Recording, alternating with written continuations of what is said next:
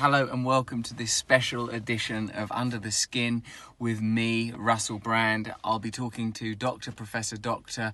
Jordan Peterson. I've spoken to him before, but this special commemorative, well, it's not really a commemorative chat, it's not a tea tale for the royal wedding between Meghan Markle and Prince Harry. It's to celebrate the release on paperback of my book, Recovery. Look at it now on Amazon. It's £6.50, I think, might even be £6.47. We talk about that book, Recovery. We talk about the principles of recovery as a road to enlightenment. We talk about Dr. Peterson's book, 12 Rules for Life. It's an interesting chat, talking about myth. We do, of course, go through some of the mainstays of Professor Peterson's canon of ideas that he commonly talks about. But also, I think we really get to the heart of it and discover some people think there's an exclusion of warmth, I think, sometimes when talking about Peterson's ideas and his insistence on individual culpability and responsibility. We get into that stuff quite deeply. I think it's a great chat. Those of you who don't know who Jordan Peterson is yet, where have you been? Obviously not watching him at the Hammersmith Apollo with 5,000 others. So yeah, we're talking to Jordan Peterson on Under the Skin. Thanks for joining me, and do check out my book, Recovery, on paperback. Thank you.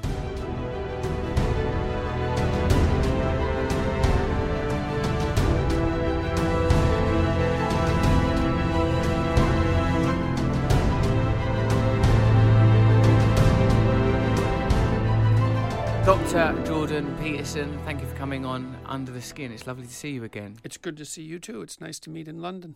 Yeah, it's different, isn't it? Both of us were exiled in Los Angeles in our last conversation, but I enjoyed it very much. I got a lot from it. I'm happy to talk to you on. This is very much home turf for me now. Mm-hmm. We're in London. We're in a publishing office. You have been promoting your book. I presume that's why you're here. Yes, and doing a couple of public lectures. How do you find that now? How are you finding... Well, I thought, in a way, I've been comparing you to the British opposition leader, Jeremy Corbyn, in that you've been doing this for ages, and now you're experiencing an almost perhaps unprecedented level of attention. But I'm assuming that your skill set is applicable. You're a lecturer, you're a clinical psychoanalyst, so it's not like, oh my God, there's cameras. Right. Well, and I mean, the large-scale lectures I'm doing aren't that much different in kind from the lectures I was doing at the university. I mean, the venues are larger, but the Hammersmith Apollo, 3,000 seats, I think, maybe more. There were 5,000 at the Apollo. Well, were you not nervous? I'm not as nervous doing that as I am often going to talk to journalists. Individual journalists. Yeah, because like the thing about those venues, there's a variety of things about them that work in my favor. I mean, I like talking to crowds. You know, I've always enjoyed lecturing. And so lecturing to several thousand people isn't much different than lecturing to several hundred people. But I also know that the people who've come they're happy to be there. Like I'm speaking to a welcoming crowd. And so, and it's all of the details are essentially under my control. So it's not, I'm actually enjoying it quite a bit. I mean, I'm apprehensive beforehand because you should be, you know. I want to do a good job, and I want to make sure things go well, and I want to get through the material properly and get a little farther in my thinking than I have been. And I'm trying to make each time I lecture better than the last time, and I don't, obviously, I always don't succeed at that, but it's good. I'm enjoying it. And my wife is a very good travel companion. She's very stable, and she helps me plan my days. And so we've got it down to a bit of a routine, I would say. Tammy is in the room with us. We have already met previously in Los Angeles. You won't be on mic. There isn't a mic, but it's just in case listeners are wondering why. Perhaps they might be able to detect in my voice that I'm occasionally glancing towards a spouse. The reason is because I am. Now, well, I'm curious. When you're... doing these lectures, is there not a performance component? Do you not feel like... definitely. Yeah. Well, sure. I mean, a lecture theatre is a theatre, you know, and a lecture is a form of theatre. Now, it's a serious form of theatre, but theatre can be serious, you know, and there's because partly what I'm doing is I'm presenting ideas to an audience, but I'm also modeling the act of engaging with ideas. And that's the theatrical end of it. And I don't give the same talk twice. Like, I have my stories and I have my collection of things I know and I talk about, but I try to do two things. I'm always talking to specific individuals in the audience. And so I'm having a conversation with the audience. And so that's part of the dynamic element of the performance. And the other thing I'm trying to do is to further my thinking on the topics that I'm addressing. And there is a theatrical element to that, because it's like, I think the closest thing really that it compares to is probably stand-up comedy. Although I think the routines that comedians have are probably more well and formally practiced than the ones that than the talks that I engage in. And I don't really think of it as delivering a lecture to an audience. I'm trying to think about complicated things in real time with an audience there to participate, and to use the audience as an indicator of whether what I'm saying is gripping and comprehensible. Your apprehension and understandable adrenaline prior to going on stage doesn't lead you to lean into shtick, which would be the opposite of what you're describing, wanting to remain engaged in a kind of dialectic process of discovery. Because obviously I am a comedian, so like for us, I would argue there is a distinction between performing before 200 people or 5,000 people. Around 200, I feel like I'm very relaxed, I'm comfortable, I feel like I've got a lot of space in there. 5,000, I feel like sharpen up now. You've got no room, particularly because the other crucial difference is there needs to be a laugh every 20-30 seconds. If there isn't, it gets pretty frosty up there.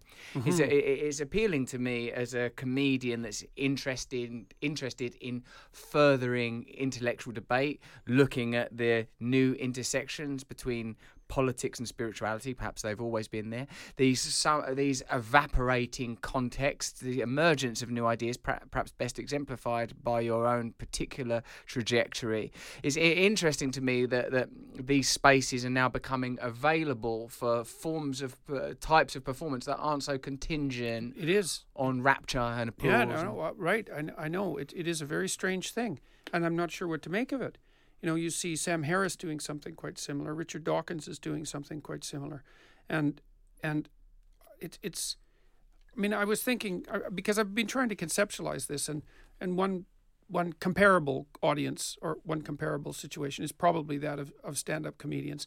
Another, I suspect, are traveling evangelical types. Yeah.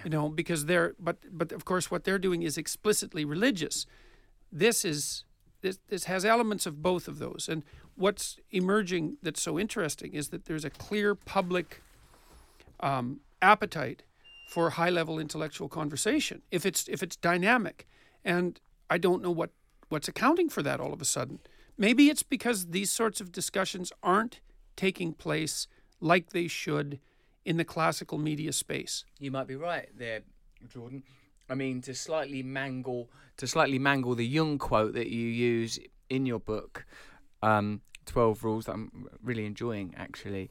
Like that, one could infer motivation from results. Right. Perhaps it is that political discourse, social discourse, has become superficial and detached from meaning, from purpose, from experience. That there is an opening appetite for substance. That people are starting to and as you said about theatre before, the origins of theatre and the origins of religion are closely connected, and both of them still owe a debt, or at least functionally must relate to meaning, purpose, giving us stories that help illuminate the path that we're walking. I think that's there's something about that that's profoundly correct. I think that that the New York Times has recently written about the rise of the so-called intellectual dark web, which is a term that Eric Weinstein so brilliantly coined, I would say, and very thoughtfully. I think the thing that unites the people who are loosely grouped into that collection is that they are having serious conversations with an audience that they respect. And they're a very diverse range of people. They certainly don't, like Sam Harris and I disagree about many things, for example. But Sam respects his audiences, and he's engaging them in extremely serious discourse about very deep topics, about the structure of reality, actually, and the relationship between science and religion, and I think it is a consequence of the fact that not only has our public discourse, let's say in the media and in politics, become shallow, I think it's become unbearably shallow in the universities. Really? So, yeah, well, because it's become so ideological, and it's just not helpful. Look, I was interviewed by a New York Times journalist last week. Nellie was her name. And she's going to publish this on Sunday. And she did a literature degree at Columbia. And she told me that she was quite appalled, actually, by her degree, especially in hindsight.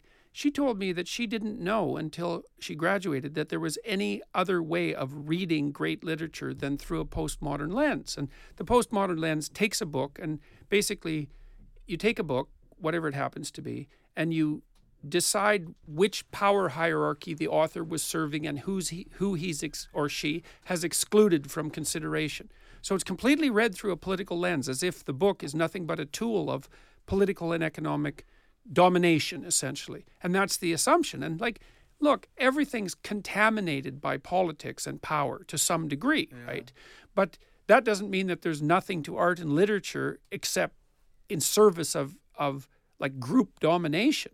It's an appalling way of looking at the world. It would be an extraordinary bias to bring to Jane Eyre. It right. would be difficult to sort of make sense of it through that lens. Though, of course, economics and politics, of course, important themes are going to be present in great works of art. But I'm interested. But there's still great works of art. Yes. That's the thing. And it's even with something as transient as comedy, let's say. I mean, you can't reduce comedy to the political or the economic. And comics who become too ideological, let's say, like musicians who become too ideological, they're just not funny anymore. Yeah. You have to be, you can have your viewpoint, left or right, that's fine, and people do, but you have to be able to transcend that viewpoint continually, and you have to be able to criticize it, because otherwise you're not amusing. You just become a demagogue of sorts. Yes, I would agree that once there's a rubric to which you become enslaved, that it becomes dogmatic, then there's no room for nuance, there's no room for hypocrisy, humour, the transcendent, mirth, chaos. These forces need to be unleashed. There's also things you can no longer laugh about, because you're so committed to your axioms, you dare not transgress against them. And if that's deadly, if you're a comedian, because the rule for comedy would be, and this is something I like about Sarah Silverman, for example, is she will say anything if she thinks it's funny. She's very daring in that manner. And I've heard her tell jokes that, really would curl your hair, but you can tell by watching her, something will pop into her head and part of her goes, geez, I don't know if I should say this. And then she'll say it. And it's often horribly funny. And horribly funny is a good kind of funny. It's daring, and it's something I really admire about comedians too, is that they'll take that risk. And it's something also that I've found disturbing about, with regards to the many things I find disturbing about university campuses, is that so many comedians won't go perform on university campuses anymore because they can't be funny. People get offended, and it's a false offended. I think you're right. I think it's like a kind of Simon Says type of do you know that game? Do you have that game in your language? It's just there's certain things that we know we're not allowed to say. There's certain things that we know we're supposed to think. There's a kind of formulaic dance, a courtly behaviour. I've heard it referred to as that we are meant to pay homage to a particular type, a set of protocols and manners, and it's not necessarily anchored to a real morality. It's not anchored to a sort of a sense of spirit, to a sense of love or kindness. It's about these are the rules that we abide by. I want to talk to you a bit about the 12 steps and the model for handling addiction that I've written about myself in my book Recovery, because I want to see what you think of it. the 12 steps have anonymous fellowships, which if I were to belong to them, I wouldn't be able to say I belong to them without breaching their code of anonymity. But what's positive about this approach to addiction is, as we've discussed off mic, that it creates community, like that other people that have got a similar endeavour. And in fact, it was Jung that identified this solution. He said that like people that have got chronic addiction issues will struggle to change unless they have a spiritual realization of some kind and the support of a community. Yeah. Well, and the spiritual realization component, that's actually supported by the relevant addiction literature. One of the classic cures for addiction is spiritual transformation.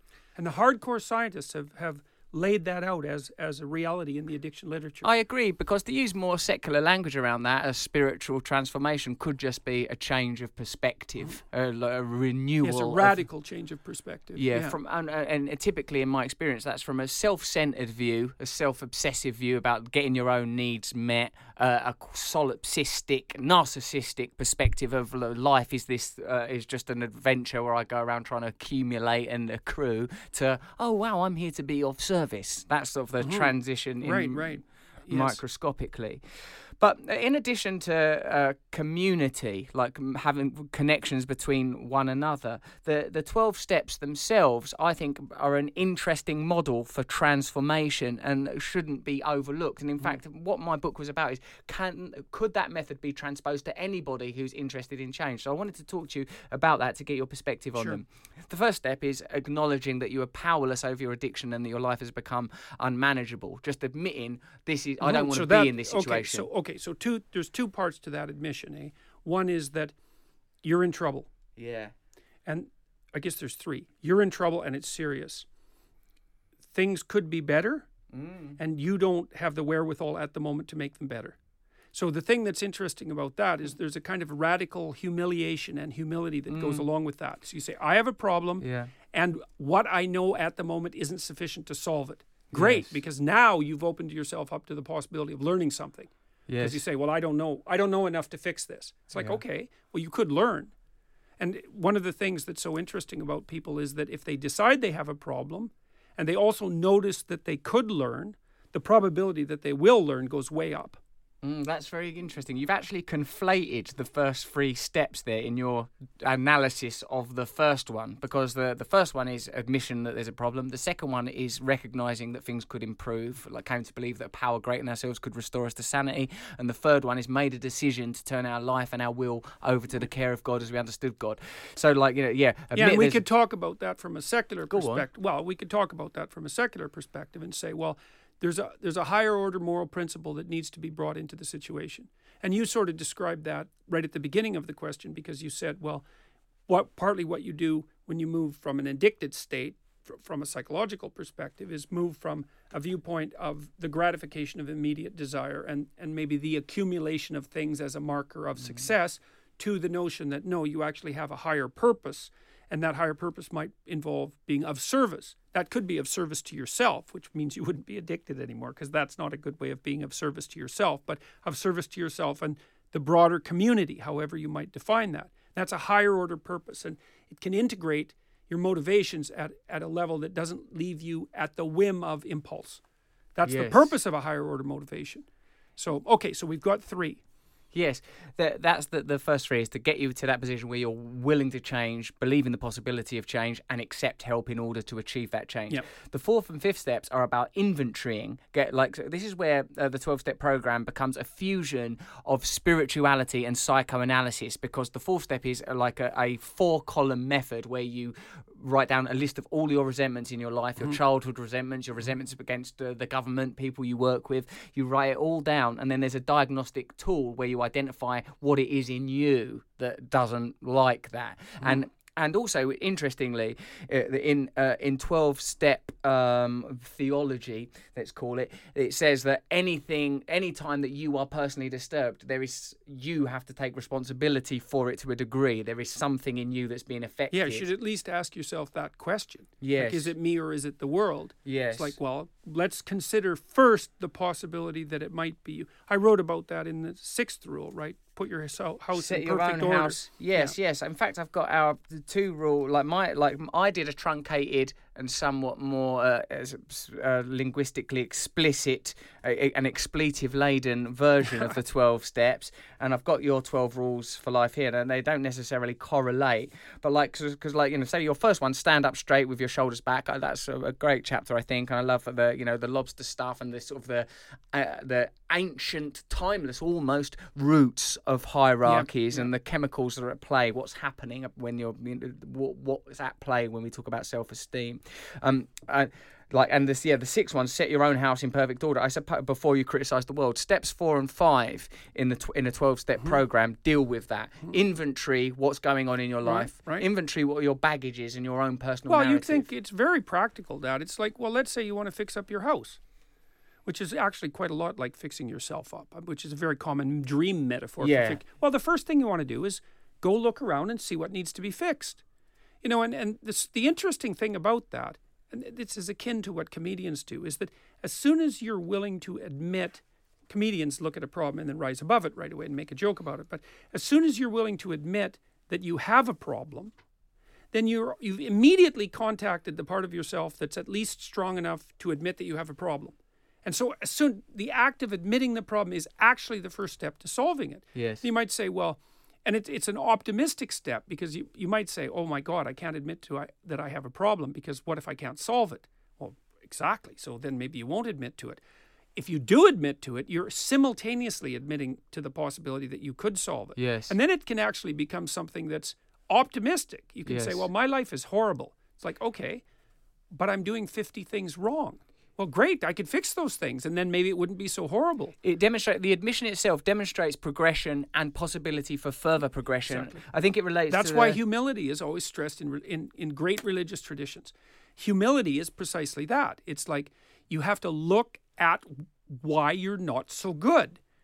Yeah. That has to break down your pride to some degree and your arrogance. It's like, well, that's great, because if you break down your pride and your arrogance, then you're primed to learn and you can solve your problems. So there's nothing in that. It's a bit crushing to begin with, because you might think, oh my God, there's really a lot of things wrong with me. Yes. But at least then you're on the road to fixing them. My personal journey of recovery has been like a kind of death. When I was 27, it was like the death of the drug addict self. That guy died. That's funny, because I told Tammy when we were coming here today that when you were 27, you made the decision to live. Yes. I knew it was 27 because that's when people, I'm going to say like you, but celebrities who are sort of on fire, they die all the time at 27 because they don't make that decision. They don't decide that they're going to take that final step into maturation. They want to hold on to that Peter Pan thing, that possibility. Puer aeternis. You bet. Exactly that. They want to hold on to that. And you can't hold on to that and live. Yes, Yeah. and then there's a further death I'm noticing now in my early 40s that now at the midway point, at the midway, in a sort of Dante-esque way, and now I'm moving towards the grave, and now I'm like there's a different kind of alertness emerging. And back to this step 4 and 5 moment, this process of inventorying. After you've made an inventory and you've honestly and openly put down everything, incidents of child abuse, things that you've said to other people, things that your shame. Once you've been willing to inscribe your shame, then you tell another person, a person that you trust. In the original literature, it says, it could be a cleric, a doctor, or whatever. Typically in 12-step structures, it's like a mentor figure. But that's the role of confession, which is obviously a huge part of psychoanalysis. The point in your book that I think this pertains to is when you talk about the dragon, and like the dragon you said there was that kid's book that you read where it talks about the dragon getting bigger and bigger if it's not identified. I think 4 and 5 are somewhat like that. And part of the point of that kid's book is that as soon as you turn around and look at something, it tends to shrink. And that's partly because imagine that you have a memory that you won't confront. Well, there's something in that memory that's terrifying. And that means it's sort of associated with everything else that's terrifying. And so it's horrible. But then when you turn around and look at it, you think, yeah, it's horrible, but it's horrible in this precise and defined way. And that takes it away from all the other potential horrors of it. It starts to shrink it right away. It also makes you into the thing that can turn around and look at the horror, which is a real positive transformational act on your part. So it's true that somehow in being prescriptive and being specific, the problem becomes manageable, Yes, because exactly. otherwise it's limitless. That's It's exactly- potential. yep. It becomes apocalyptic in the end. What's the worst thing that's happened is I could be destroyed, and everyone I love could be destroyed, and Earth itself could be destroyed. And until you say, well, actually, no, what this is you feel inadequate because you weren't role modelled correctly. Right. So there's, right, well, I can maybe take care of that. right, that's still bad, but it's not everything. And then you phrased that exactly right. Is that without that attentive delimiting, it becomes apocalyptic. That's a very, very old idea. So one of the things that happens in the Mesopotamian creation myth, the Enuma Elish, is that the gods are created. They're the offspring of chaos. That's a good way of thinking about it. And they become very careless, and they destroy their category system. They destroy their father, essentially, and chaos comes flooding back. And that's what happens to people who aren't looking at things and delimiting them properly. They become apocalyptic and do them in. So. But sometimes in mythology, there is the positive confronting of the god, e.g. Prometheus. So sometimes we need to steal the fire. Sometimes we need to challenge these orthodoxies, don't we? Yes, absolutely. I mean, part of the death that you're describing is actually the confrontation with a form of tyrant. Like, your previously addicted self was the tyrant over your emergent self. Yes. And so it's an internal tyrant, and you said it was predicated on a false value system. That's a false set of gods, essentially. And so you had to confront that. That is a kind of death. I also think that the addiction or addictive tendencies, and I don't mean as severe as chemical dependency, all forms of addiction are a kind of self-constructed formaldehyde to preserve you in the state of trauma. That trauma is acknowledged. No means to navigate trauma are present because of the isolation, because you have no mentor, you have no doctrine, you have no community. So addiction steps in. This is how I will preserve. This is how I will not die. I will find this notice that it's a habit, a repeated pattern to sustain you, a holding pattern so that you don't die, because there is no way out. There's no guide. There's no path. You're just in the forest and there isn't a way out. So I feel that addiction, for personal experience, and I hope and suspect more broadly, is a means for sort of stasis, for preservation after trauma. The rupture occurs, is not addressed, and a means for survival emerges in the form of addiction. Addiction is not your nemesis; it is your friend, at least while you're, whilst you're in it. Well, there's certainly a literature on addiction that indicates that many people use addictive substances as a form of self-medication, and they tend to find the drug that best medicates them, let's say. And for different people, that's different drugs. Yes, so or some even people, it's gambling. alcohol. Yeah.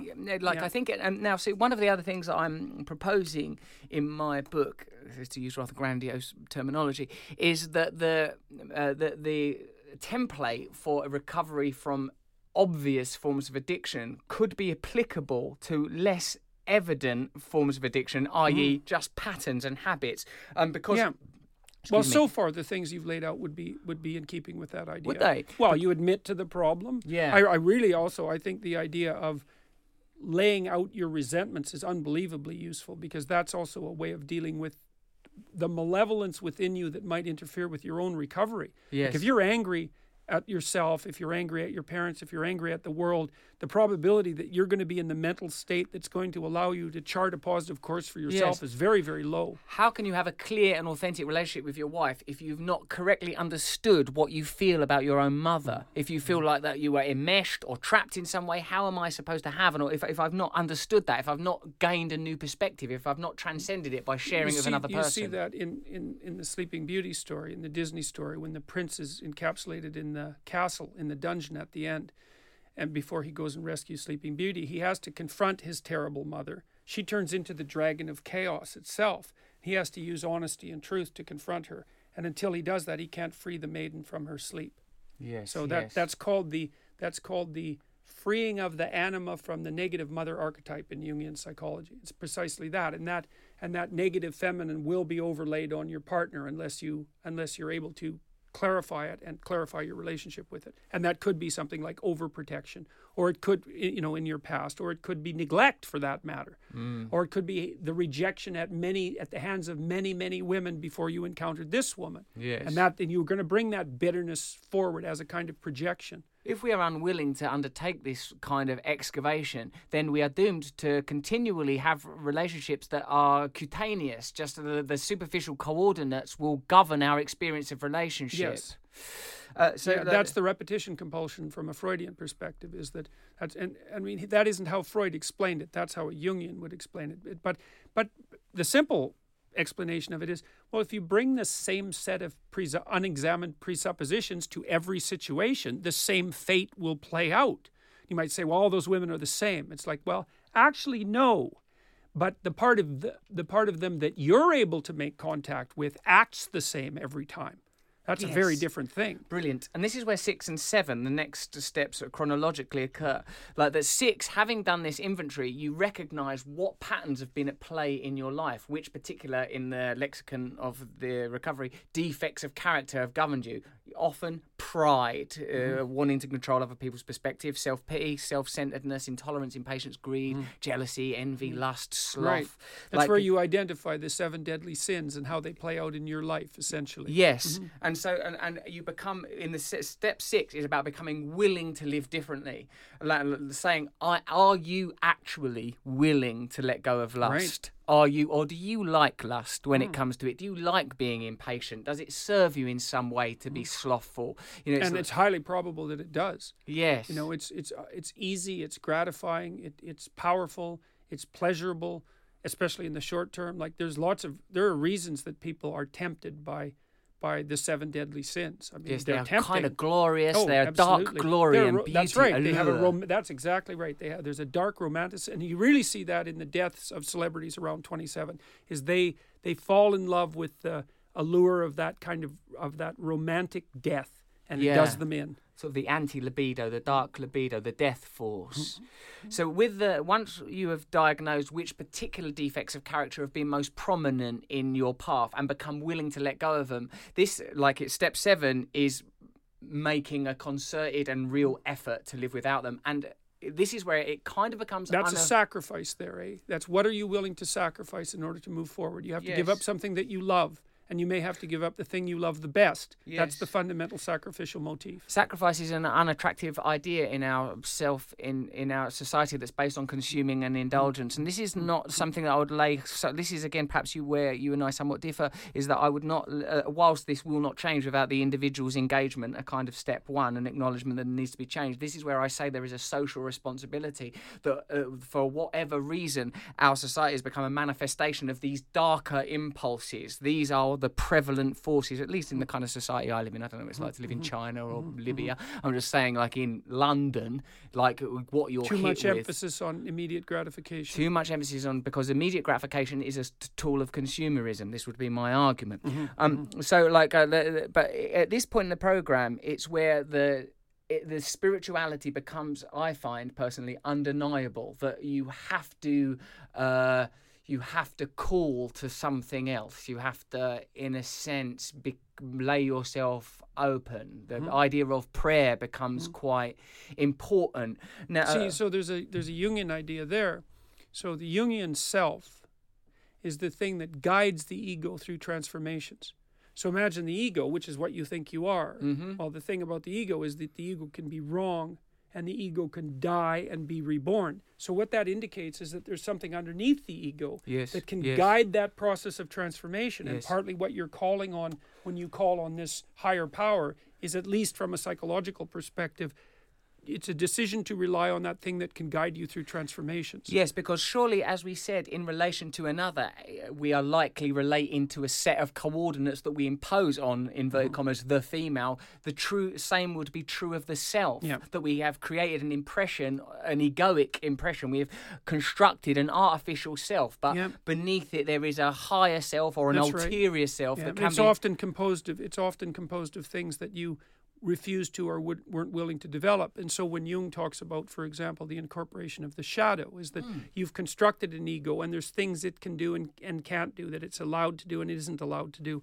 And then there's a shadow domain that would consist of those things that you could do but haven't. And some of that's terrible, but some of it's what you need to break free. Is there infinite variety in the shadow, or are there sort of templates there? Would you say that, a common component of the shadow is lust, aggression? Aggression and lust are the two, because they're the two that are most uncivilized. Yeah, they're the two that are most difficult to integrate into the ego, because aggression destroys, and of course lust subsumes the individual to sexual desire. It's lust is identified as a very powerful self. It can subsume. So I suppose that's why a lot of theological doctrines focus on the control of lust. And there is, of course, it's a disruptive force, because, for example, if you make a medium to long-term relationship with someone and you negotiate that provides you with a stable structure that can operate across your entire life. It's good for you, it's good for them, it's good for your kids, it's good for society.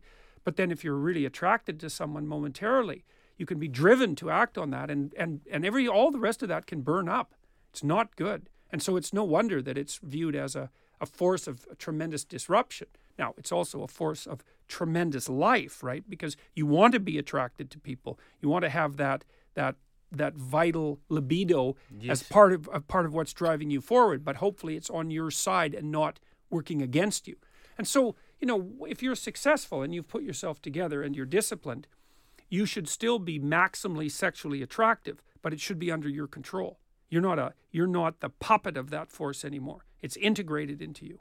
And that's a much better way to manage it. How do you, in your understanding, how is the shadow incorporated? What rituals, what ceremonies, what behaviours successfully incorporate the shadow? Say, using the example of lust, what's a way back in for the sort of for lust that has been disembodied or repressed? What is a safe way for it back in? Is there one? Well, I think part of it is to admit to your desires within your own relationship, because you might say, well, I'm tired of my wife. It's like, well, yeah, maybe you're tired of the games that you're intelligent enough to play with your wife, but she's as pluripotential as you are. And so you have to admit to your desires, let's say, and maybe you have to make them consciously manifest within your own relationship. And then, and people can do that. People do that by dressing up or by playing sexually, I would say. Yeah, play. Because by play, exactly that. And play is a transformative element. And that should be, and it might be that you're uncomfortable with the idea of your wife as sexual plaything because you think that a woman who's married should be proper and prim and should only behave sexually in a certain way.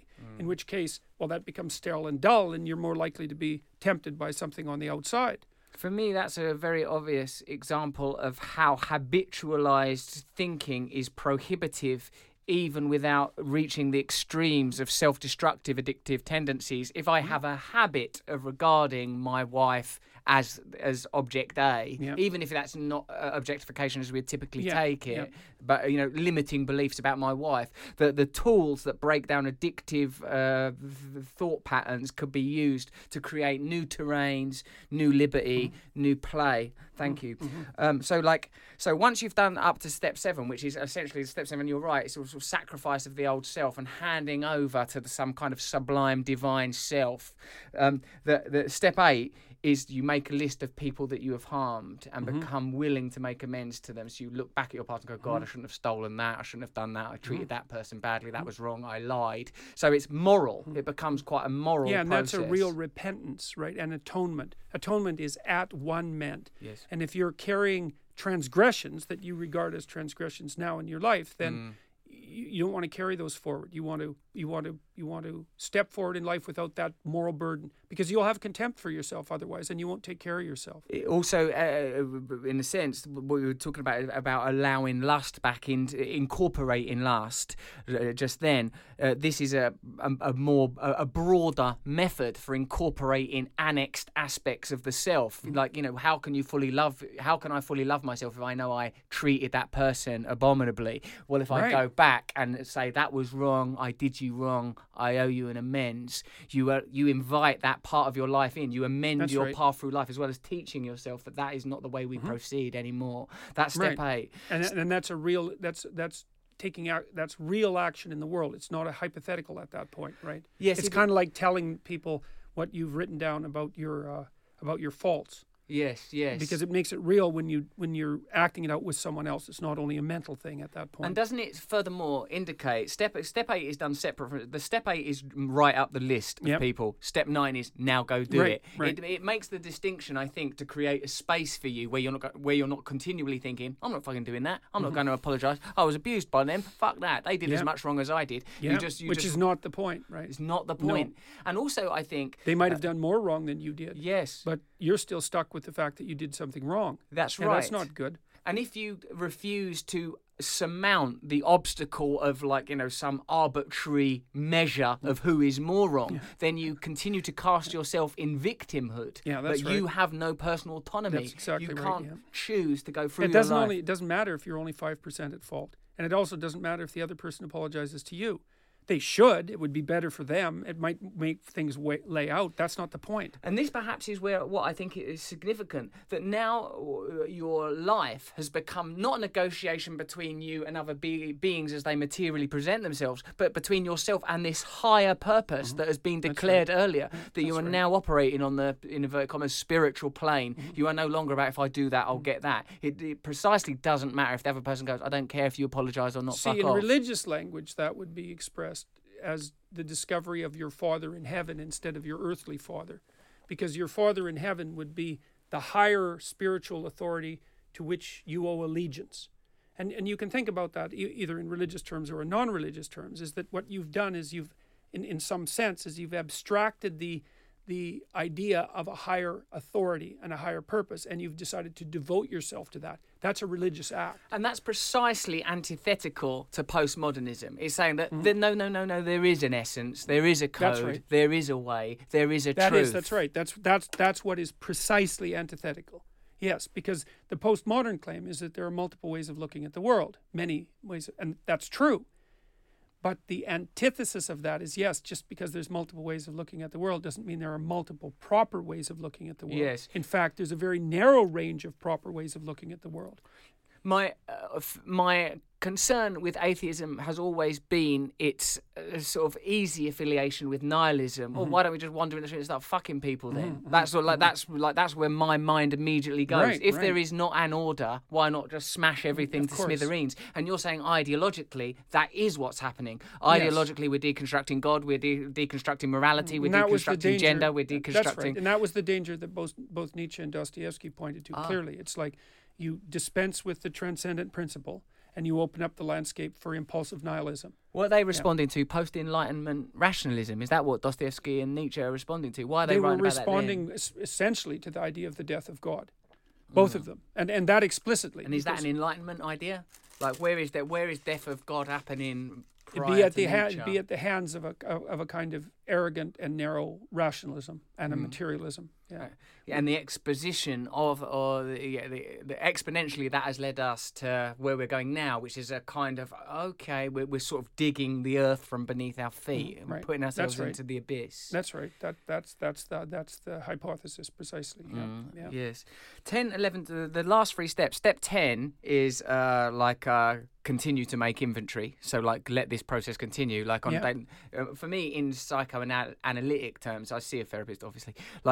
Is when there's a moment, I know any spike in my energy. If I go, oh, I felt that was interesting. I felt jealous there, or I felt small in that moment. Right, exactly. These are the moments I know and go, oh, how was I participating in that? What belief of mine was being challenged? Is that a helpful belief? Belief being a thought that I like having.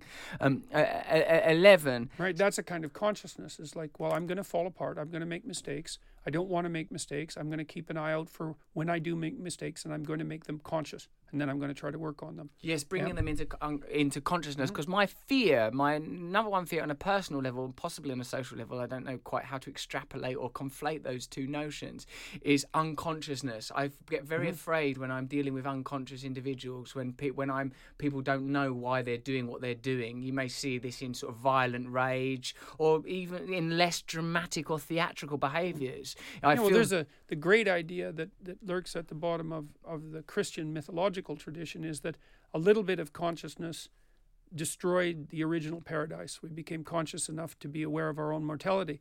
But the cure for that is way more consciousness, not a return to unconsciousness.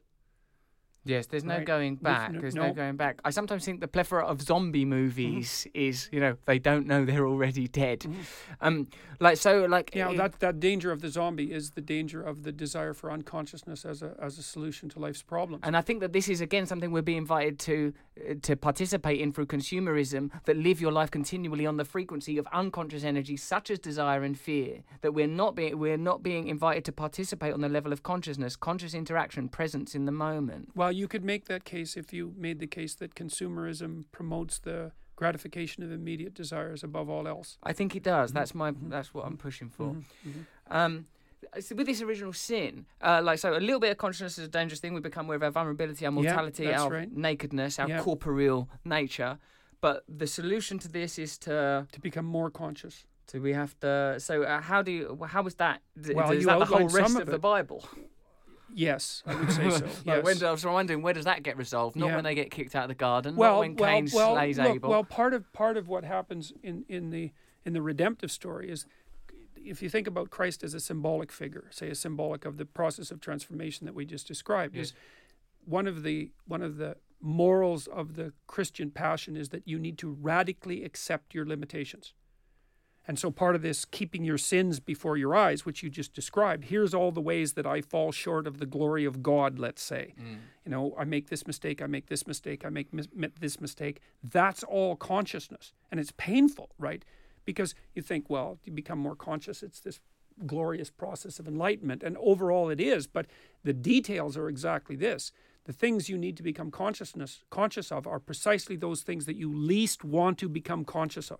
And that this is the motif that Jung identified in the alchemical tradition, because the alchemical motto, so to speak, was that which you most need to find will be found where you least want to look. Yeah. Right. Yes, and everyone knows that's true.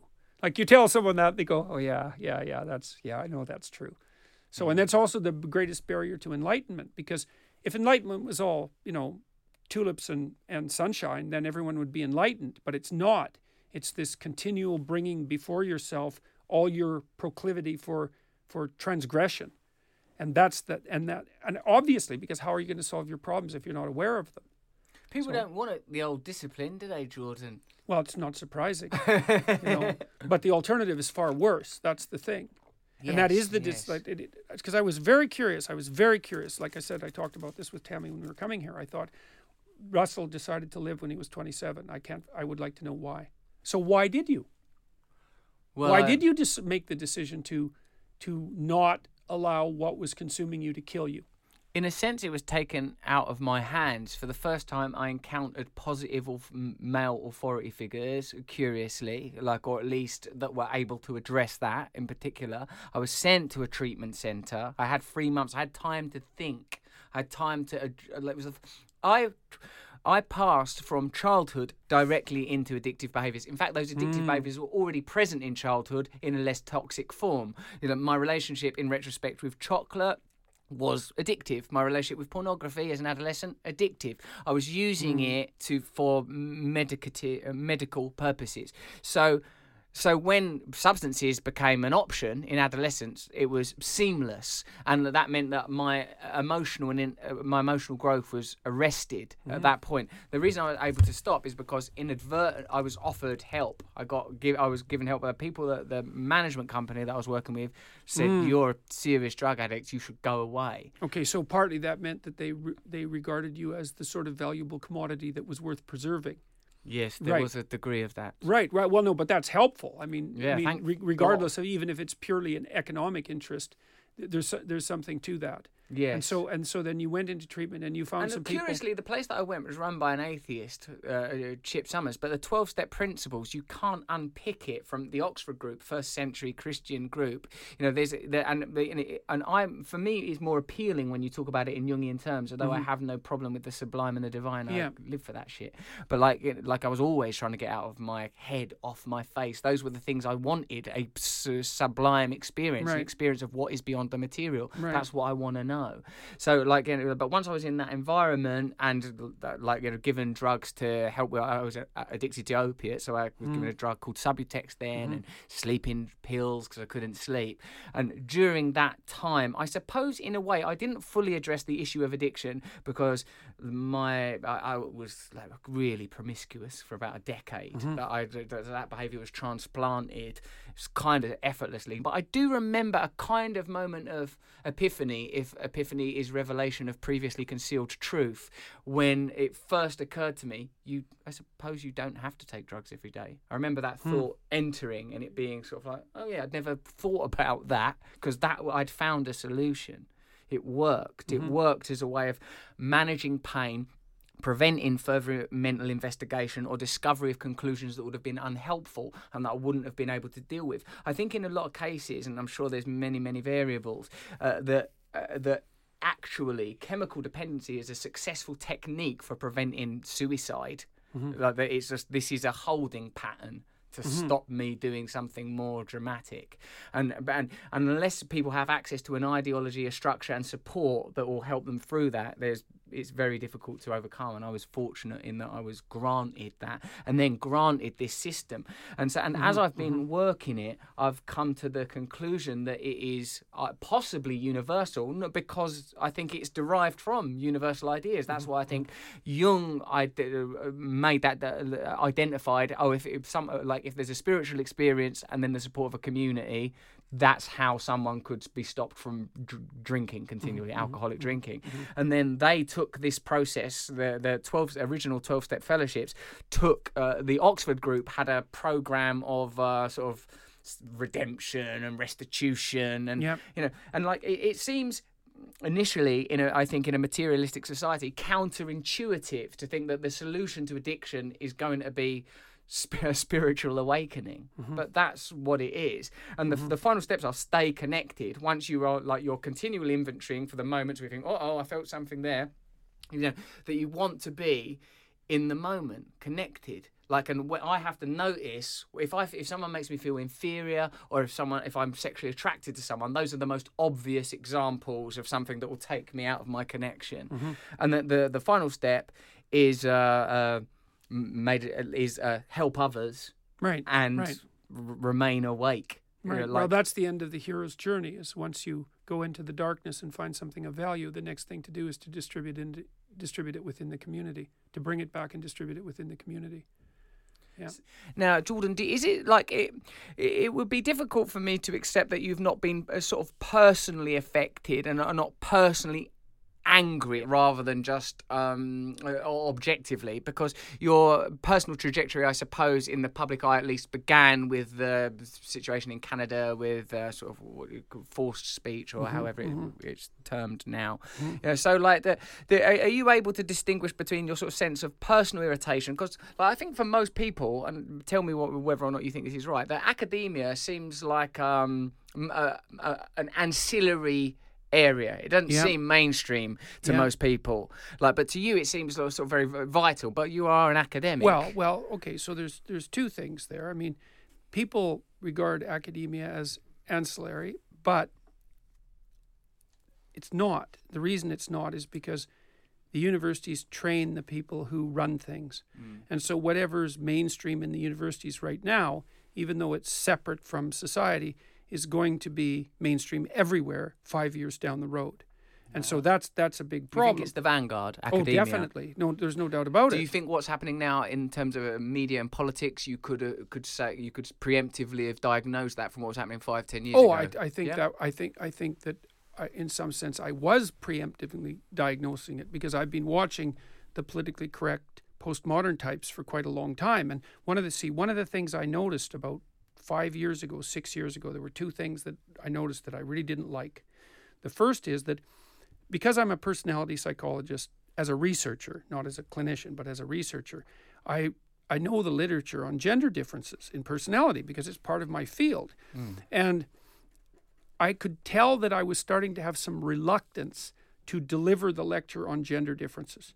Now, I didn't stop, but I felt that I was treading on thin ice by delivering those lectures. And I thought, that's not good, because I'm like a comedian. I'm pretty much willing to say anything that I think is true, and regardless of the consequences in some sense, because I'd rather take the consequences of what's true. And I thought, this isn't good, because if someone like me, who's rather uncontrollably mouthy, let's say, is starting to have second thoughts about teaching what's a very serious topic and something about which there's a very well-developed science, then how much are other people starting to censor? And at the same time, my students, many of whom were female, were telling me that they were really hesitant to talk about gender differences in any of the courses they were running. And I thought, oh, this is not good. This is seriously not good. And it's certainly the case that my colleagues censor themselves increasingly on campus with regards to the topics they're willing to discuss. And it's subtle, because imagine in a given lecture, I could discuss any of 10 things, and 3 of them are taboo. Well, I just won't discuss those. And that's a kind of invisible censorship. It's not like I'll get up and say, look, I could have talked to you about gender differences in personality, but I won't because I'm afraid. I'll just pick another topic because there's lots of topics to choose from. And that means there's going to be a bunch of topics that are really important, because actually the issue of sex differences in personality happens to be really important, that people just won't talk about. And the other thing that's so annoying about this is that, especially with regards to sex differences in personality, let's say that you're firmly on the side of women, just for the sake of argument. Well, do you admit to or deny the existence of sex differences in personality? What's better for women? Well, the radical leftists basically say, oh, well, if you talk about sex differences, then you're part of the oppressive patriarchy and you're attributing to women a different kind of temperament in the attempt to continue the suppression. But I could just as easily say, it's like, well, wait a second. Like, if you want to give the individual the greatest degree of freedom, you say, look, you're different from another person. You're different on the basis of a variety of your characteristics, sex being one of them. That's going to have some effect on what sort of choices you want to make in your life. It's like, go ahead and make whatever choices you want, as far as they're a direct expression of your being. And so if you deny the existence of these sex differences, which no serious commentator in the psychological literature, in the personality domain, and those are the people who know about this thing, nobody debates whether or not sex differences in personality exist, or that they have a biological component. And what's also interesting about that is that none of those people are conservatives. There are no conservative psychological researchers to speak of. They're in a tiny minority. So the people that have done the research indicating that there are differences between the sexes in personality, and that those differences have in part a biological component, those are liberal and left-leaning people who've drawn those conclusions, despite what their ideological presuppositions might have suggested to them to begin with. So, it's, I don't know what to say about that, except that it's all appalling. I suppose the fear must be that difference will ultimately be used for leverage, for status. Sure, and that's a reasonable fear. Because anything can be manipulated, but claims of identity claims that people are identical in some way can also be used for the same reason. If I insist that everyone is exactly the same on all dimensions, there's just as much of a totalitarian threat lurking in there as there is the threat lurking that we'll use differences as an excuse. Yes. And we're also not having a serious discussion about this. It's like, yeah, men are overrepresented at the top of the economic apex. That's true. It's a small minority of men, by the way. It's certainly not men in general, but they're radically overrepresented at the bottom. And believe me, man, like, nobody cares about men who are failures. They are like off the bloody radar. Yeah. So and there's no sympathy for men who are failures. So men stack up at the top and the bottom. And we don't have a discussion about that. And we don't have a discussion about the fact that women are radically underrepresented in dangerous jobs, although they are, or in trades that require like brutal physical labor. Women are radically underrepresented, or in jobs outside, women are radically underrepresented. So the complaint is always, well, if you look at the top 1%, there are more men than there should be, by pure sex division. It's like, well, yeah, but if you look at the bottom, the reverse is true. So if we're going to have the discussion, I don't really necessarily think we should have that discussion, but if we're going to have the discussion, then we should look across the entire economic spectrum. I wonder how much of this debate is being governed by unconscious forces. I wonder how much of what we're experiencing is a manifestation of a sort of where cartography has not yet been. I think that I think a lot of it. What are you thinking about? Any particular part of it?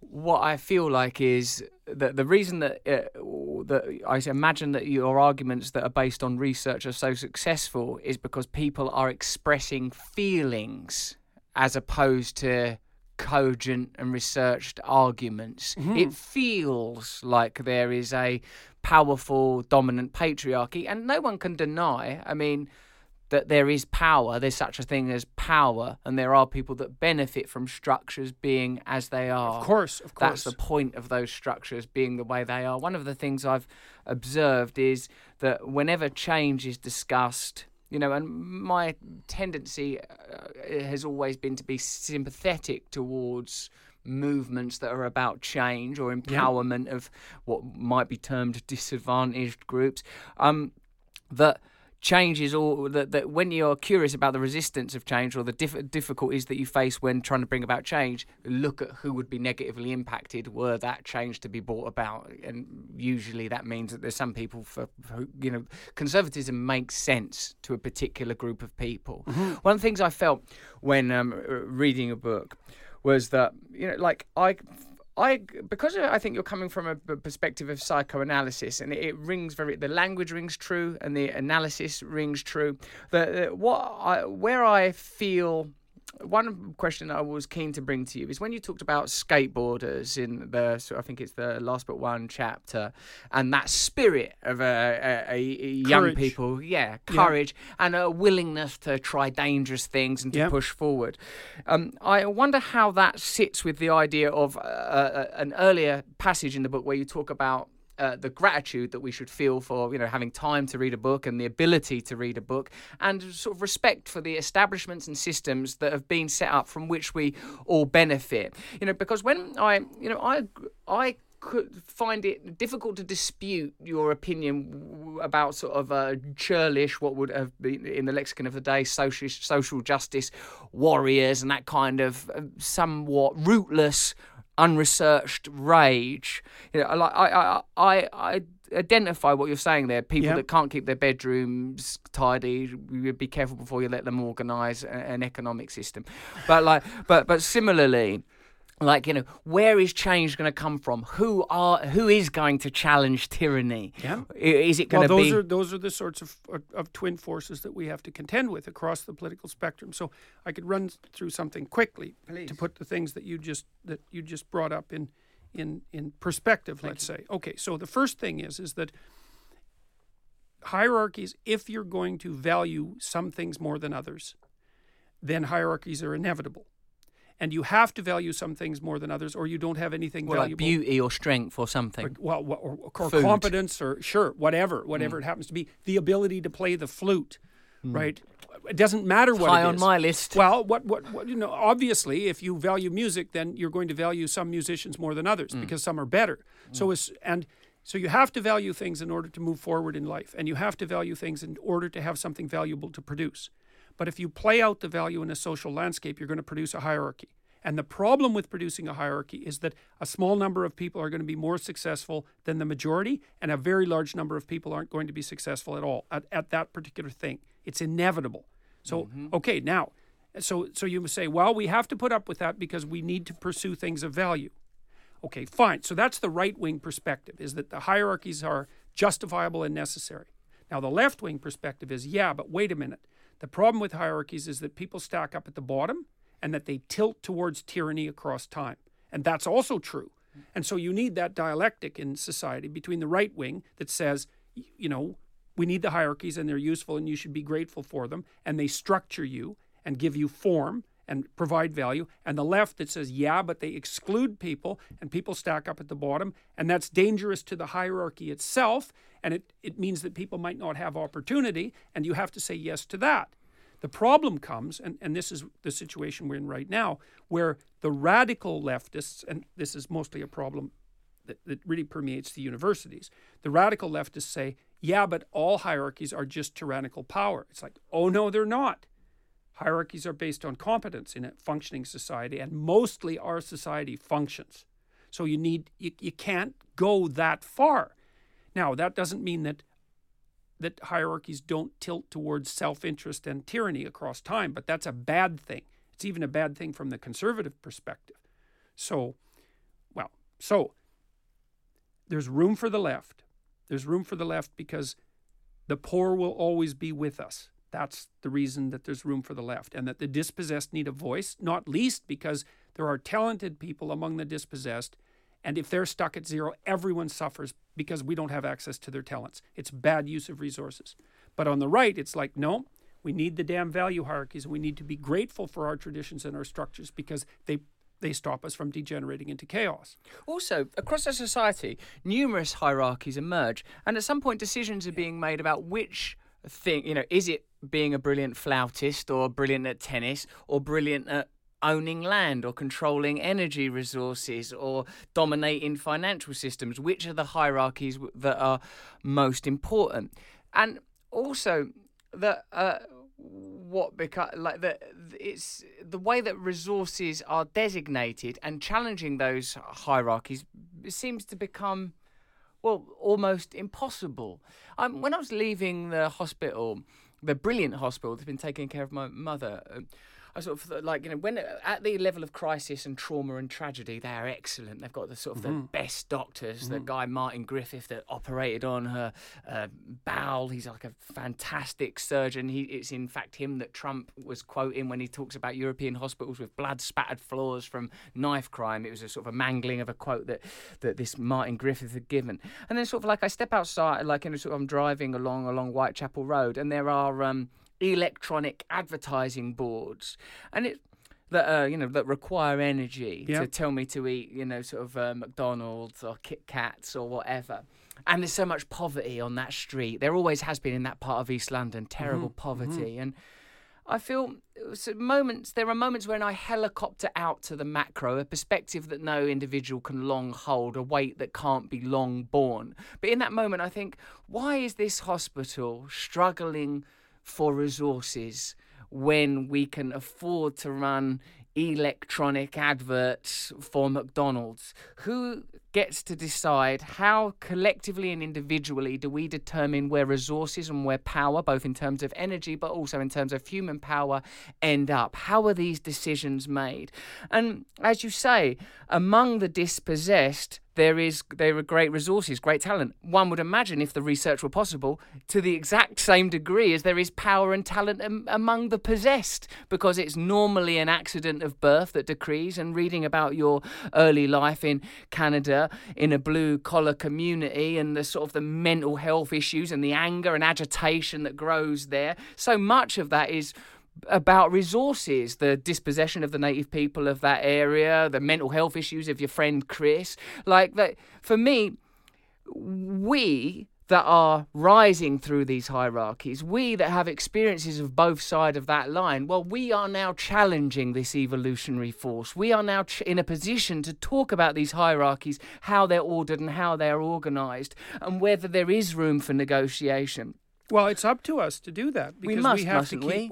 So don't you think there's a risk in conservatism of saying, well, this is how the cards have fallen? And of course there is. That is the risk in conservatism. So how do we confront that? Well, the risk is that the hierarchies ossify and turn to stone, and then there's no mobility. And the idea that things can turn to stone and they become tyrannical is an extraordinarily old idea. For example, in the story of Exodus, the story of Moses, so the Egyptians are portrayed in that story as tyrannical conservatives, essentially, right? And they're masters of stone. And Moses is a master of water, and water is the thing that dissolves. And so that drama is being played out in these stories that are thousands of years old. And in the Egyptian story, the ancient Egyptian story of Osiris and Horus, Osiris is the old king who becomes too rigid.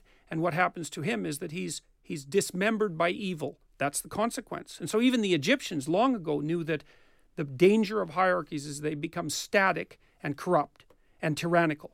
And so part of what we do in our ongoing political dialogue, and when it's genuine dialogue, is to say, well, look, do these systems have it? We need them. They're not avoidable. But are they functioning properly? Are they loose enough so that people can move? Are they serving the broader good? Or have they degenerated into something that's too tyrannical? Now, you kind of pointed to both of those in the way you formulated that question, because you said, look, well, my mom was in the hospital and she needed care.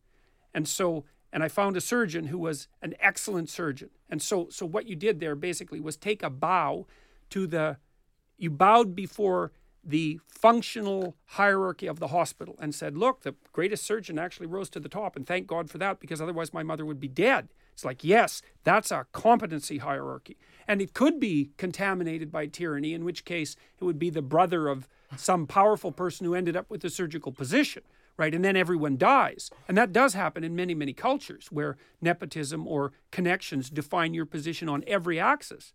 But then you said, well, but I went out of the hospital and I was driving down the road and I saw what appeared to be a misallocation of resources. Mm-hmm. And what we have to do about that is have a discussion about it constantly. It's like, are we allocating resources to the appropriate place? Now, the other lurking problem there is, to what degree do we decide about the allocation of resources by voluntary effort, by planning, and to what degree do we let the market take care of it? And that's also something that continually requires negotiation. Yeah, that market, mate. We can't trust that. Well, that's the question. People talk about it like it's a neutral thing, but it's just a conglomeration of interests of the powerful. Well, it's a bunch of things. I mean, it can be that, but it can also be the way that we collectively value things. Like, let me give you an example. Yeah, but look at our collective values, and I'll just quickly say this. Yep. Because I heard this thing in Sweden. They regulate and control access to alcohol at a state level. Like off licenses or liquor stores, they're sort of socially run, and like they're not allowed to be advertised in Sweden. Sweden, I guess, is one of those havens of what you might. I don't know what your views are of Sweden, but I see a lot of stories about Sweden that seem a bit like. I don't know, Sweden comes across as, this sort of postmodern democracy almost in some respects. Anyhow, I thought it was curious that they control alcohol in that manner. And I envisaged that sort of breweries and liquor distributors would say, hey, that's not free market. You're controlling access to, people's access to alcohol. As if somehow the free market was neutral. But there is no neutral. If the market is what has the power, people's desires will be overly stimulated. If people have McDonald's advertised at them or alcohol advertised at them, people will bloody eat McDonald's and alcohol. There has to be some moralizing force. There has to be something that's not economically led, that's not the manifestation of greed, that's in the conversation. Someone in a secular society where there is no reasonable or trusted voice of God has to be able to say, don't drink too much alcohol or eat too much McDonald's, because otherwise people will. Okay, so see, I think the most effective solution to that problem is to have the economic system run, let's say, by distributed individuals who are themselves aiming at a higher good. So I think the most effective way of regulating the market, so to speak, is to improve the moral character of the people who make up the market rather than directly regulating the market. And not that the market doesn't necessarily need some regulation, because you might say, well, how about we don't devote alcohol advertising to children under 10? Most people would agree that that's a reasonable perspective. And so that is limitation on market forces. And there are places that you can find that limitation being accepted by almost anyone. But part of what you're pointing to is that if the only thing that's governing the market is concern for pure market success, then the market can produce all sorts of excesses. But I think what you want is to help orient people towards a transcendent good that's over and above market interest. So you might say, well, what interest should you serve as you're trying to be successful as a comedian, and while you're trying to make a living as a comedian, say? You might want to make sure that you're conducting yourself appropriately in the marketplace. You're concerned about yourself, but also your future selves. Because you have to take, and that's partly why addiction is such a catastrophe, right? Because it's great in the short term, but it's not so good in the medium to long run. So you have to take care of yourself and your iterations through the future. You have to take care of yourself in a way that you're taking care of your family. You have to take care of yourself and your family in a way that you're benefiting the community. And that should be foremost in your mind. So then when you start to make economic decisions, even in your business, you're not saying, well, I'm going to do whatever I can to make as much money as I can. You're going to say, I'm going to do whatever I can to make as much money as I can, while also making sure that I'm taking care of myself and my future selves and my family and my community, and being like grateful for all of that and serving it properly. And then I think the market can work more effectively, but still might require some discussion around the edges, because nothing is simple. So the reason that I'm concentrating on the individual and individual development is because I think that's the best way to do that regulation. I think that's important. I think it's non-negotiable. I think it's necessary. But I also believe that if you have a society that's predicated on some of the worst aspects of human behaviour, lust, desire, fear, if lust, fear and desire are so high in the mix, if you're continually being prompted towards onanism and consuming, I think it's that individual improvement will be insufficient. I feel that your success is... But I don't know what it's based on, but I feel that to a degree you've contacted people on, oh yeah, I can improve my own life, I can have a bit of personal authority and autonomy, and I think that's hugely positive. But if every time you step out of your house, if every time you interface with society or pick up your phone or look at a screen, the aspect of yourself that's being nurtured, that's being invited to participate, are the lower aspects of your nature, because those are the most successful routes to a person's decision-making impulses, then I think that it's difficult to exceed. I think it's difficult for these individual projects to succeed. I think that certain people will that message will take hold, but others it won't. So to some degree, I feel like I ain't like a big fan of regulation. I understand your irritation about what's being like this sort of a postmodern deconstructionalist argument of let's destroy God, let's destroy all categories, man, woman, none of it's real. I believe in essence, the humours, the deities, the gods. I feel these things are present. But I feel that we're already being subject to a kind of invisible tyranny, that it's already happening. And I don't think it's happening as a result of like some critical theory, post-Marxist. Like I feel that that's not where power is. That feels like it's sort of bullshit. We could but it doesn't feel like it's as fucking powerful as GlaxoSmithKline, or like, it's not as powerful as Halliburton, or like, that's what I'm interested in, is power. Real power, and how power is functioning, and how power is negatively impacting ordinary people.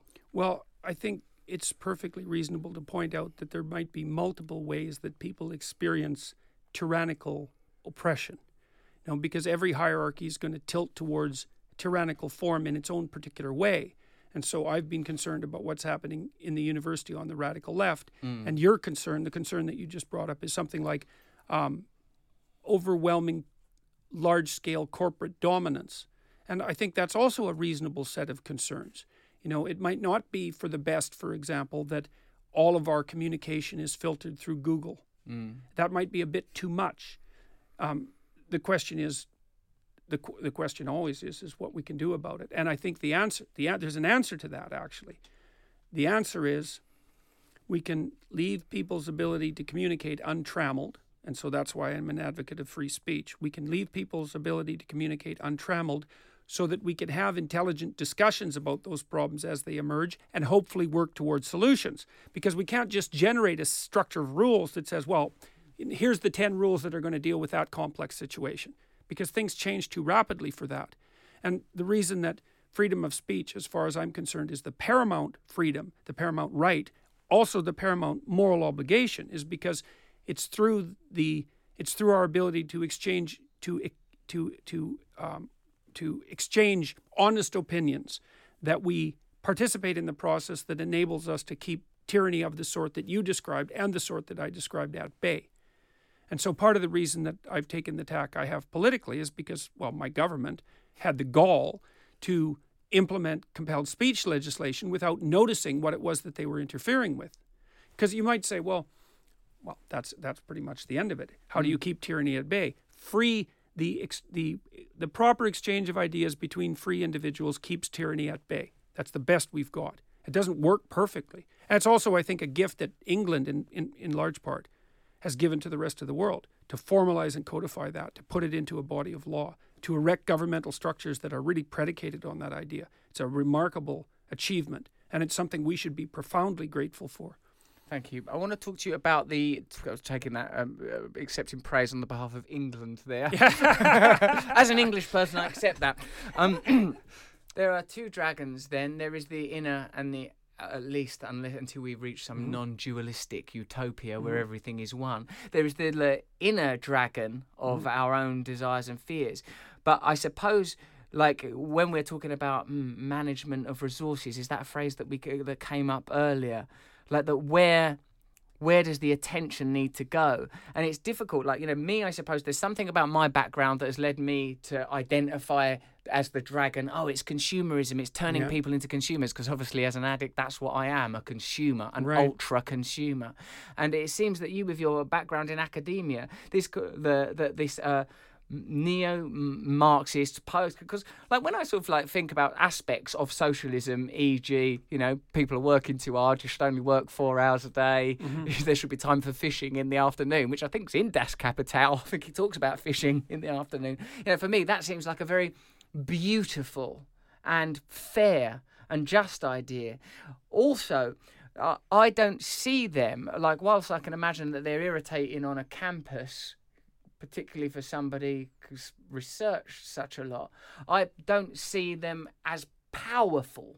That's part of my intrigue. I suppose it's comparable to when I was talking to Sam Harris, another person who I admire, but whom I go, oh yeah, but I don't like, when I'm talking to Sam Harris about Islam, I go, yeah, but how is Islam gonna, I feel like even if you talk about Saudi Arabia and Wahhabism, like Saudi Arabia is an economic entity. They're not an Islamic entity in terms of let's go do some Islam. It's like let's go do some business, no?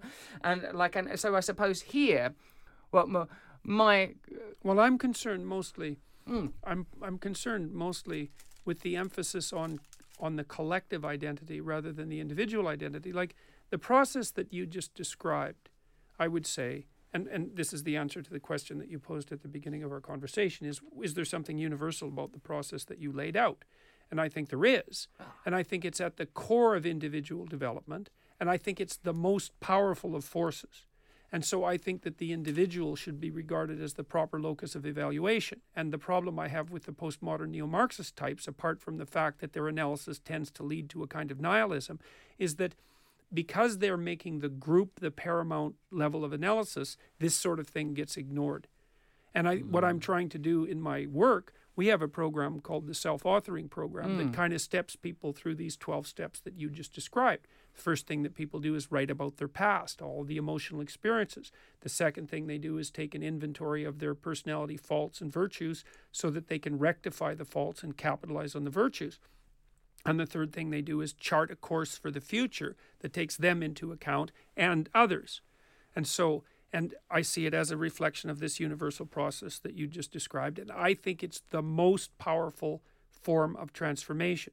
But more importantly, I also think it's the one that risks doing the least harm. Like, it hasn't hurt anybody that you've put yourself together. It's just good, right? It's good for you. It's good for the people that know you. There's nothing about it. And it's the right level of humility, because you took what you knew to be wrong in your experience. You took personal responsibility for it. You made changes for yourself. You didn't go around pointing the finger at what was wrong with the external world and trying to fix it. Now, look, it could easily be that once you have your act together, or maybe even before, you should be doing some things to adjust political systems or sociological systems. But the problem with that is, what makes you think you can trust yourself? And it's like, well, I'm compassionate. It's like, maybe you're also envious of the successful. And the probability of that's pretty damn high, by the way. And so you better know before you express that compassion, especially in the political domain, whether or not that is contaminated by things about yourself that you haven't contended with. Do you think an honest declaration along those lines, or specifically that, in the political field would be refreshing? Look, I'll tell you this is a very funny thing. So the emperor of ancient Mesopotamia. So this is some of the earliest political documentation we have, by the way. Here's what they used to do to the emperor every New Year's Day. They would take him outside the walls of the city. So he was responsible for everything within the walls. Outside was chaos and the unknown. They'd take him outside the city. They'd strip him of all his emperor garb, so he's no longer emperor. They'd make him kneel. They'd humiliate him. I think, if I remember correctly, the priest would hit him with a glove and say, okay, in the last year, name all the ways that you didn't embody Marduk. Marduk was the god of the Mesopotamians, and Marduk was the thing that took on the great dragon of chaos. And so it was the responsibility of the emperor to kneel down and say, here's all the ways that I haven't been acting out my proper self and have brought the kingdom into disarray. And then he would be forgiven. They would act out the reconstruction of the cosmos. That was the New Year's celebration. And then he'd go in and try to be a good king. I like that. So yeah, no kidding. Absolutely. It's like the confession of the emperor. Here's the way I haven't been good. Are there any comparable, are the powerful held up to that kind of evaluation in We don't have any rituals form for now? that. Well, I Because think we don't acknowledge the emergence of order from chaos. We don't acknowledge divine principles. So the powerful, and I think this is possibly because of an assumed meritocracy. That people that are in positions of power, they're there for a reason. You don't need to start stripping them naked and taking them outside the city and saying, how often did you wank in that Oval Office? Every day. Get out. Yeah, well, I think there might be something to that, and that's the danger of pride that goes along with ascension in a hierarchy. Well, because I'm here in this position, I must deserve it. It's like, but there should still be something that you're bowing down to.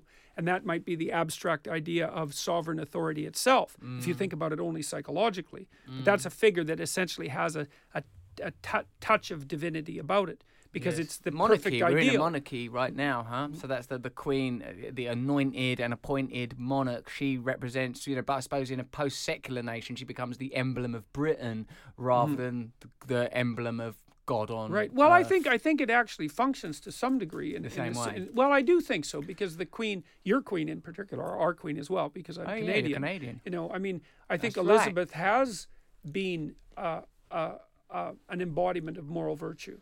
She's done a remarkable job over the last, 75 years now. She's held herself to an incredibly high moral standard, and I think she does sit in the background as emblematic of what sovereign authority might look like. But of course, you're postmodernist, and this is an area where, because I'm English and I can't get away from the love of the Queen. But I would also say that she is an emblem of authority and of power and of wealth and land ownership, and that there is an order that ought to be respected and can't be challenged. Every so often, this country sort of toys with the idea of republicanism. They're always grateful when there's a wedding, like there is this week, so that no one has to think, is this right that we're paying for this bizarre this spectacle? Yeah, well, but it is useful to think about it in a symbolic sense. One of the things that constantly threatens the United States, I think there should be 4 branches of government: legislative, judicial, executive, and symbolic.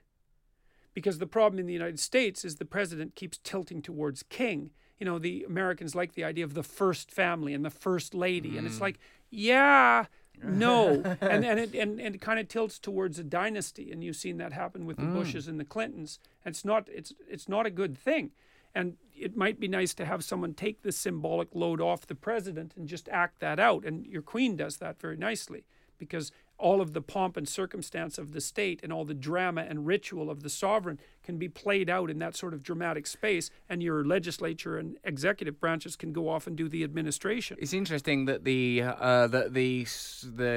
dynasties exert themselves. In a sense, it's a demonstration of your argument that there are certain hierarchical systems that find their way into fruition regardless of regulation. But then I suppose there's rational reasons. They would have the resources, the experiences, the connections. Sure, it's easier for them, but that's also that's a danger to a republic, is the fact that, and it's part of the potential corruption of the state, is that, well, it's easier for the children of those who have authority to have power. And you don't want people attaining the pinnacle of achievement because of power. You want them attaining the pinnacle of achievement because of competence. Yeah. And those things always struggle. It takes a society that's very awake to stop the hierarchies from degenerating into hierarchies of power. Because degeneration is the tendency. Sure. Well, it's easy. It's Because easy, you quote that right? W.B. Yeats poem, that fearsome and terrifying, the Falconer poem. Well, and people have recognized that it's the proclivity of hierarchies towards tyranny for thousands of years.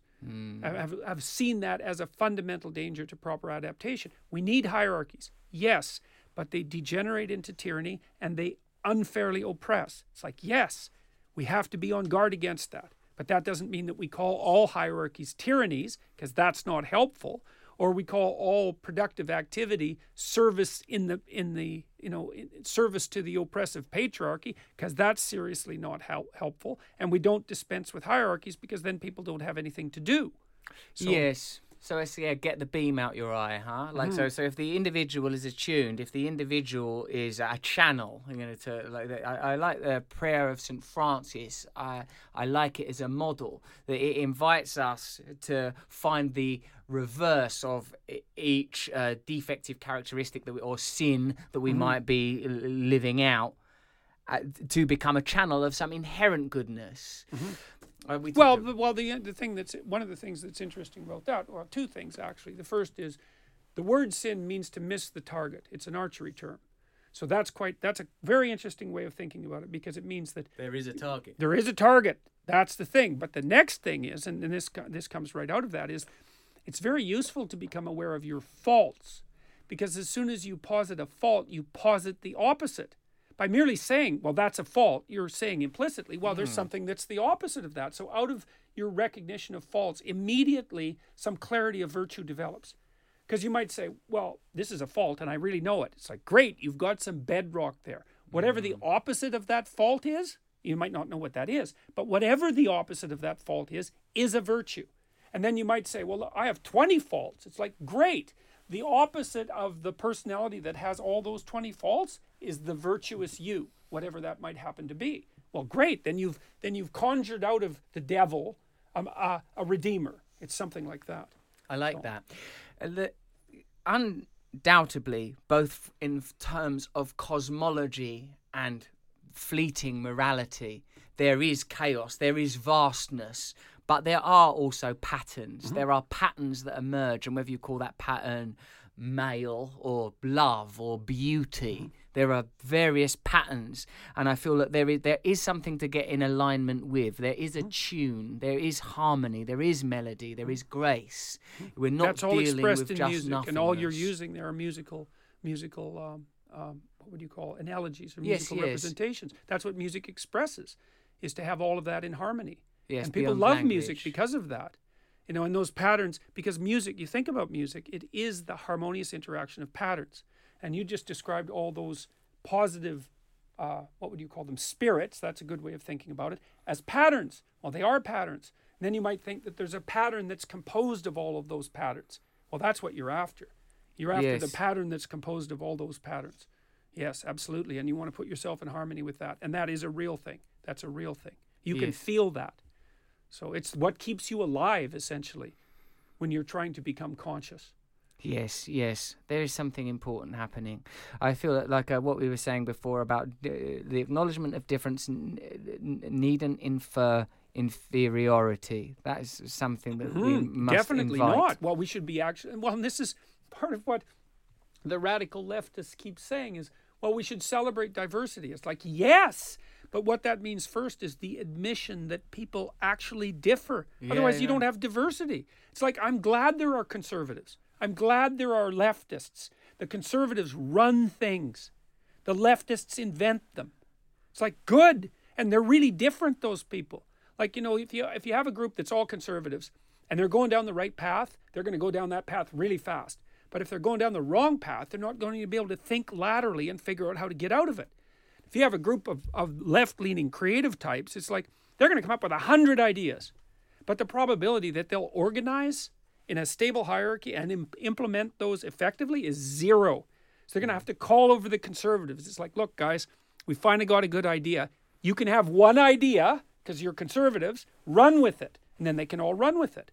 And so it's really good that we have people who are like that on both sides of the distribution, because otherwise the creative types would sit around and come up with new ideas till they starved to death in squalor. Those potheads. Yeah, well, exactly. And the Conservatives would just ossify and run down a road that got narrower and narrower and narrower, and they'd all end up stuck between two cliffs. And that'd be the end of it for both of them. Thesis, antithesis, synthesis.